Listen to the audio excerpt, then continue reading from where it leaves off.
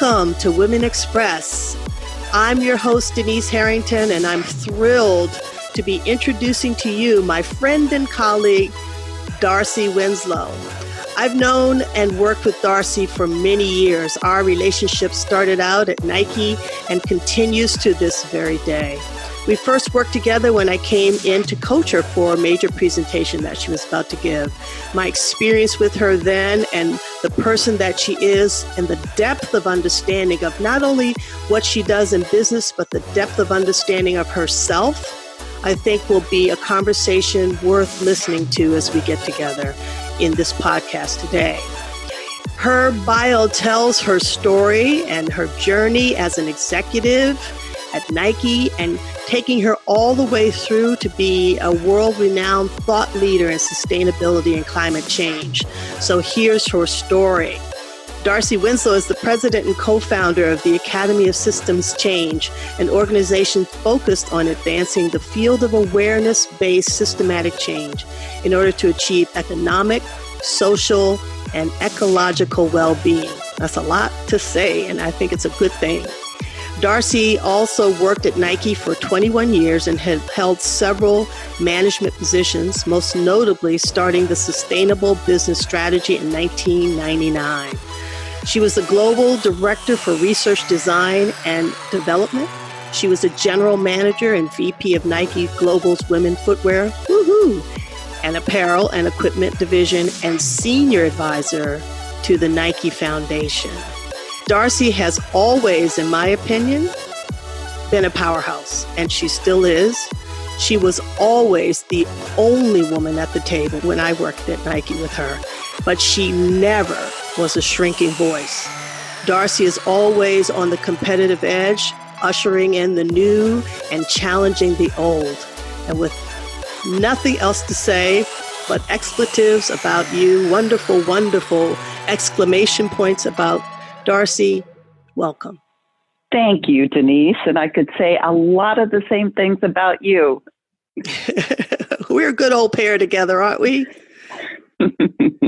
We are. We still have work to do in the world. We have work to do, and you and I are in the process of doing a lot of women's work together. Our different perspectives and the things that we do and across the corporate and organizational arena, I think brings a lot to the table to talk about today. I just want for you to outline your story, because I think in outlining your journey, people will get a sense of the depth of who you really are. Wow. So where to start? I would say first and foremost, I've always been an athlete. And I think through the years of trying a new sport every year, it's really helped me understand how to embrace the unknown, how and when to take risks, how to prepare myself for something new. Certainly that was true in the sports arena, and I found that also to be very translatable into my professional career. And you mentioned a lot of my, professional positions that I held, but maybe I'll start with coming into the Nike Sports Research Lab, where I was a biomechanical researcher. And when I was in the lab, it was just amazing to work with other researchers to really understand how athletes functioned and how we created, first-class product for athletes. But one of the things that I found in my early days at Nike was we only tested men. We only tested male athletes. And I remember taking a step back and asking, why do we only test on male athletes? And lo and behold, it was because that's essentially how that worked in the medical field. Most of the early testing was only done on men. And it wasn't until literally just the past 4 decades where equal testing was done on men and women. And so that was my first aha as to, this will be an interesting culture to work in. And we came to often say, women are not small men. girls are not small boys. We are made different. It's true. And that kind of carried throughout my time at Nike. So after a couple of years in the sport research lab, I moved into product testing and ran that for a couple of years. And again, it was still being a bit on the outside of the business. And then my next job, I was asked to step into product development in footwear. And that was when I first awoke to, wow, this is a male-dominated culture. I was the only female footwear product developer. And that's when I think I really started to find my voice and understand how to operate in a man's world. So maybe I'll just take a pause there. Yeah, I think that is going directly where I want to go. It has to be difficult to sit in a room with all men and be heard. How did that feel for you? Well, it's interesting. The first trip I ever took to Asia, so we produced all of our product primarily in Asia. And during my first few months of being a product developer, I was working with a Korean gentleman, S.H. Park, who became a dear, dear friend over the years. And so Korea was my first country that I visited. And day one, I walked into the factory where we were working on new product, and it was all men. And I was literally invisible. They would not look at me. They did not acknowledge that I was even in the room. When I spoke, they wouldn't listen to me. They spoke directly to S.H. Park, and then he would translate it to me. And I had to figure out how was I going to do my job if I was not even being recognized as a person. And, through a series of days and events, I finally realized that I had to earn their trust on their terms and in their culture and not mine. And that served me very, very well in the days and years to come. And when you went back to the corporate environment, those principles that you learned that day were transferable? To a certain degree, as you probably experienced as well, being the only woman in the room, often you can serve up an idea or an opinion, and it also just gets ignored. Yep. And a few minutes later, somebody else in the room, a man, would make the same observation or offer up the same idea. It was like, oh, that's a great idea. I think we should do that. And it was those times, and it happened many, many times, where I was really challenged as to, okay, I have a choice now. How am I going to respond or react to this? And, I have to say, sometimes I did it well. Sometimes I got pretty defensive and also found out that didn't work as well. So it was a real learning journey over the years, and each situation was a bit different, but that pattern did exist and, was pretty deeply embedded. It is deeply embedded. And the interesting thing, and I was going to ask you about this in terms of paradigms, some of my experiences coaching women, they have the exact same experience to this day. There's change. There is change. However, I think that teaching others, especially men, how to accept our ideas and our perspective is still something that's ongoing. And how do we sit in a meeting and see our ideas and our thoughts taken by a man and be accepted without feeling defensive, without getting emotional? Sometimes I think our emotions are important just to wake people up. What do you think? Well, I think there's a couple of things going on. If you're looking at, how a culture changes over time or how a system transforms over time, there are deeply embedded structural or artifacts that you have to recognize in order to be able to respond accordingly. And I'll give you an example. And this relates to, why men are always the first to jump in. One of the most effective or high leverage artifacts in most systems is the reward system. And in the context of business, what are you typically rewarded for?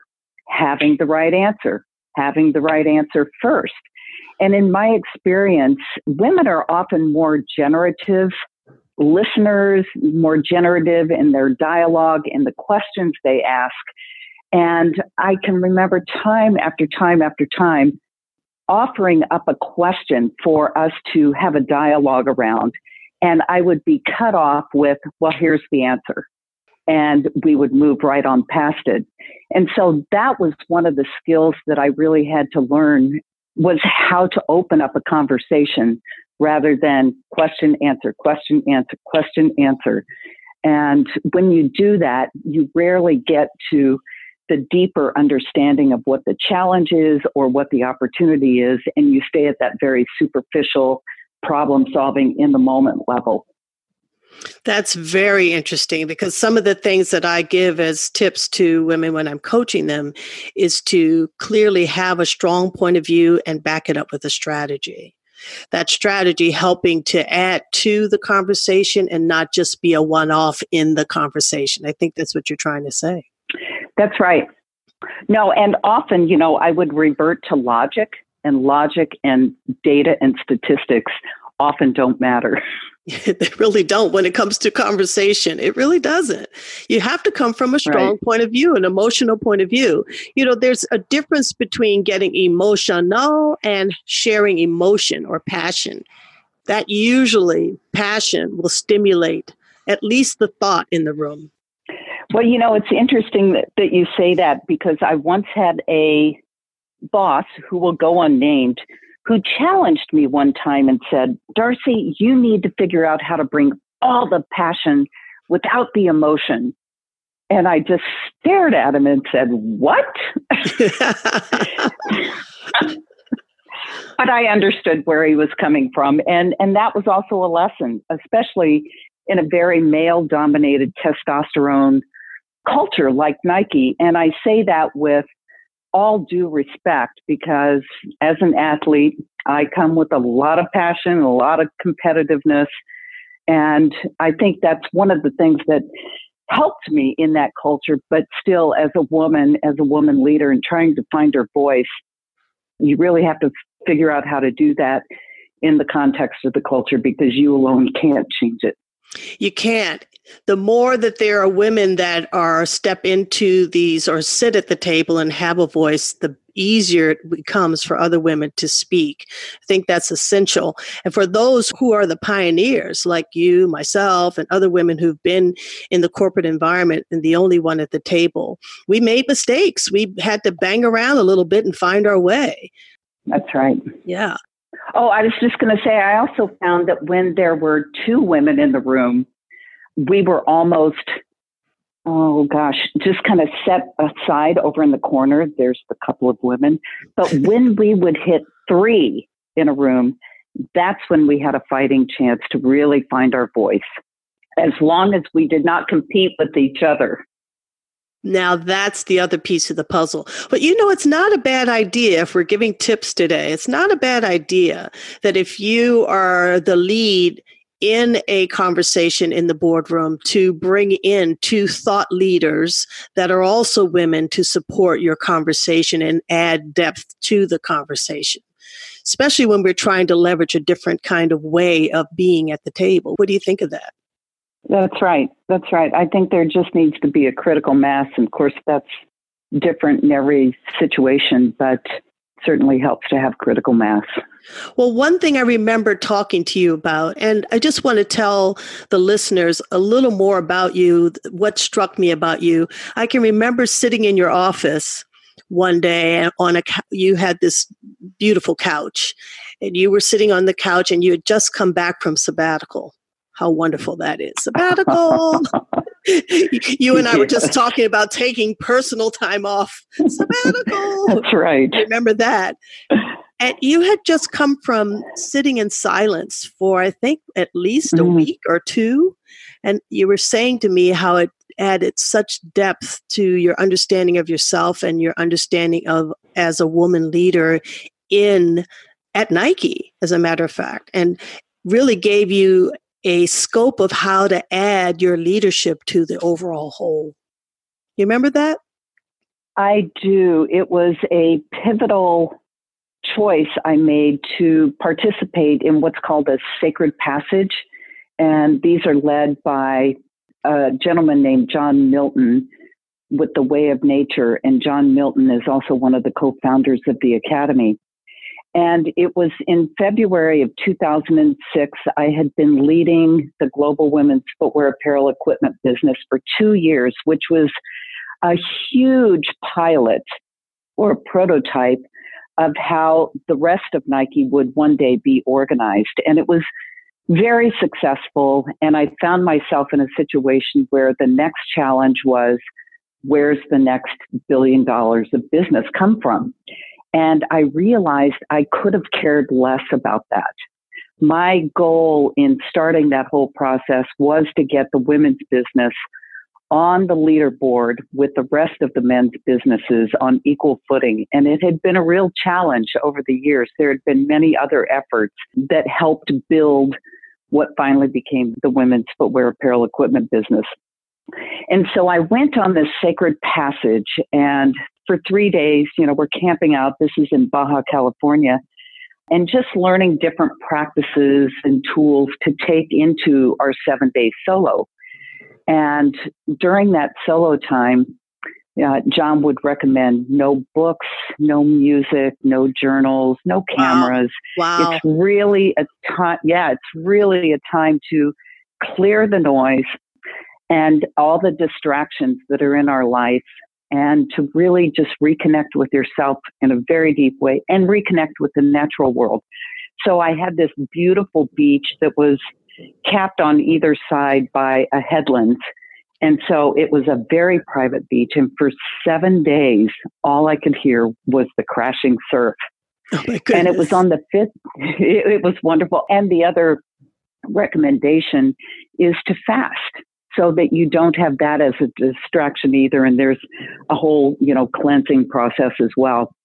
And I remember on the 5th day, just having this moment, it was probably 30 minutes of absolute clarity around what my role in the world was. And so I came back to Nike, and I remember, meeting with the president, and just, this rush of words came out. I know what I need to do. It's time for me to leave Nike to get back into my real work. But I think there's one more thing that I want to do. And I remember him saying, whoa, slow down. And what that ultimately was, that last thing I wanted to do was to take a year and work in the Nike Foundation, which was focused on adolescent girls and young women in the least developed countries in the world, and to really understand what the interventions would be around these cyclic, systemic, abject poverty that about 600 million adolescent girls and young women live in.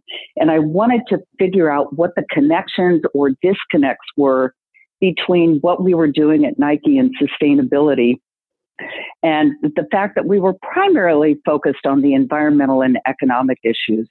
And this was very much social equity issue. And what I found were more disconnects than connections between the two. And so that was my last job at Nike. And I retired from Nike, but I actually say I graduated from Nike, because it was 21 years of the best education I could have ever gotten. Yeah. And then that led me to start my own consulting business and ultimately start the Academy for Systems Change. Yes. I mean, I have to say, it was a very powerful experience. Yes. Yeah. Very powerful experience coming from that silence. We talked a lot about, I think each guest that's come to speak on this podcast talks about that moment of silence. Yours was very, very deep silence, though. I mean, fasting in 7 days, I don't know if I could do it. I've done some things like that, though. And I think it's critical that you have those times where you really focus on yourself. But look what happens when you take a deep dive like that and go in and find your purpose, how powerful and how strong your voice gets on the other side of that. It's quite incredible. That's right. And in that silence, I remember one thing that to this day is still so powerful. And I've done about 8 sacred passages in total since then. But to really listen to what the noise is in your life and to make a choice in the moment. How much energy am I going to give that? A lot? None? Later? So it was very, very powerful. And there is a lot of noise in our life, especially now. And we have limited resources. We have limited energy. We have limited time. So just being very, very intentional around where I put my energy. I've noticed that when we started this conversation, you were talking about how, you had the question about how is it that we're focusing on women's product based on a man's last or a man's apparel or men's apparel. It should be that we create something for women that really works for them, all the way to how do we help women who are struggling financially become more whole. I think that the thing about working with Nike that I found, and I always was the only one, and I was the only woman, and not only the only woman, but often I was the only African-American woman doing the work that I was doing in the room. And so there is an experience of having that perception and bringing that different perception to the table. And I remember you and I talking about the old paradigm that I prefer not to call it the male model. I call it the old paradigm or the paradigm, and how there was a shift coming. Remember you and I talking about the old silo system, the military model of leadership, and how it's changed so much in business these days. Remember that? I do. And absolutely, it is an old paradigm. In the academy, we talk about that in such a way that, it's an old hierarchical model of leadership where it's very much a command and control, as you said, more of a military style. And that's inherent in most organizations, not just business. But what we're seeing now is because of the complexity of these challenges that we face, they're complex, adaptive challenges. It takes a different kind of leadership, and we call that, systems leadership or collaborative leadership or even shared leadership. And it's a very different way of leading. And that's certainly what we're focused on now. And you mentioned in the bio, we call it awareness-based systems change. And that comes from being fully aware of how you as a leader impact the system in which you're operating. And so also how we show up as leaders and what are the cultivation practices that, we continue to commit to our own self-development and awareness. And we believe that's critical for leaders these days. It's not just the outer or the technical, solutions or strategies, but it's that inner work that's so critical as well. It's that inner work, and that's one of the reasons why Darcy and I are bridging right now to create a program for women that is helping us to step into our leadership, our quality of leadership. We already are bringing such major change to organizations and to business because our perspective is different and it is more collaborative.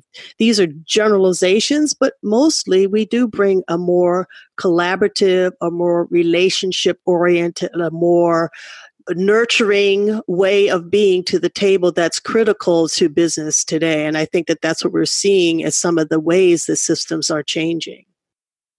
Yeah, I agree. It just brought to mind something else that happened in 2006. So that was a pivotal year for me. It's when I went on my sacred passage, decided to leave Nike, although it took 2.5 years to actually do that. But later in 2006, I was invited to participate in a gathering in Vancouver, British Columbia called Connecting for Change. And one of the organizers, Charles Holmes, he's also one of the co-founders of the Academy. With his team, they chose 60 private sector leaders and 60 public sector leaders from around the world to convene in Vancouver for 3 days to really listen to the challenges from the other side. And as part of that, we spent one of those 3 days with the Dalai Lama. Wow. And it was absolutely amazing. But the day before the Dalai Lama came in, we knew that for 1 hour of that day with him, we were going to choose 12 of the 120 of us to sit in an inner circle and have a conversation with the Dalai Lama. So the 12 women got to spend 1 hour in the circle with the Dalai Lama. And one of the women asked a question, and I can't remember exactly what it was, but the Dalai Lama began the story, and none of us knew quite where he was going with this. But then as he came to a close, he said, "My grandmother is with me every day." And he was pulling at the skin on his forearm. And he said, "It is now time for women in the world, and not just Western women, to lead." And it was so powerful then, and it's certainly powerful, and I think true now. Yeah, I get goosebumps just hearing you say that. It's such, I think we can hear this echoing in the framework of creation right now and the framework of our world. And it certainly is one of the reasons why I'm committed to doing this podcast and making sure that women have a voice in our world. It's our time to lead. And to be a good leader, you have to have a strong voice. I know that you and I talked about this whole idea that this old paradigm in business, this masculine approach, tends to make men a little more fearful when they see it rising up. Do you notice that in your own experience? Well, it's interesting. I was in a conversation last week. We were with our Academy Fellows in Baja, California, and we were asking a group of men, how they feel about this surge of women coming to the forefront, whether it's the Me Too or Time's Up, or I'll be launching a cohort of women with the idea of it's time to redesign leadership. It's time to step away from the old paradigm. And we're also leading in the age of climate change. It's all around us. It's manifesting, in business, in nonprofits, in government, et cetera. And I was asking the men, what emotion arises? And this idea of fear. Men are fearful of their, positional authority being challenged. And we got into a very deep conversation around that. I think it's tough to make a general statement, but Yes. That was what came out in this conversation. That's very revealing. When I first started doing women's leadership training and consulting, I always had one woman would stand up and say, "So what about the men?" And in the beginning, I used to get so upset about that. It's like, who cares? We're here to power up and empower ourselves. Why do you care? But there is a need to care. And I think the need is to help not only men, but help everyone understand that what we bring to the table is an add value. It's an add value. Exactly. That add value. Yes. That is how you get a better job done, no matter what it is, to have multiple perspectives. And certainly a woman's perspective and voice at the table is an add value. Nothing to fear. That's right. It's about balancing, the scales, and they've just been tipped in one direction for so long. So, it would be wonderful if the primary emotion wasn't fear, but optimism, anticipation, what's possible, and seeing both sides. But, I think it's just going to be part of the journey that we go through. And I think it's also incumbent on how women leaders show up. Do we put them on the defensive, or is it an invitation to also participate? Yes, I think that that's an important piece of the puzzle. It's the way we show up. And I think we also, you mentioned this earlier, I think it's important for us to show up en masse. Not to challenge, but to show up in solidarity. Because I think now it can't just be one woman that does it. It has to be a collective movement together that will make a difference. That's the whole piece that we bring to the table as women. I'm saying that because Darcy came all the way from Portland, Oregon to Washington, D.C. and stayed with me. And we had a wonderful time at the Women's March a couple of years ago. And just to see what the collective could do. I think a lot of these movements that have sprung out have sprung from that day of solidarity, that ability to stand up and be okay to be a woman with another woman, not judging her or pushing her down, but holding her up as an add value to this country and to the world. Because this was a global phenomenon. It wasn't just in the United States. I couldn't agree more. And I will say, living with a man who is such a balanced, masculine, feminine kind of guy, that works too. And, I think a lot of women, they have a very balanced, feminine, masculine approach as well. So it isn't just about women leading, but it's how we lead.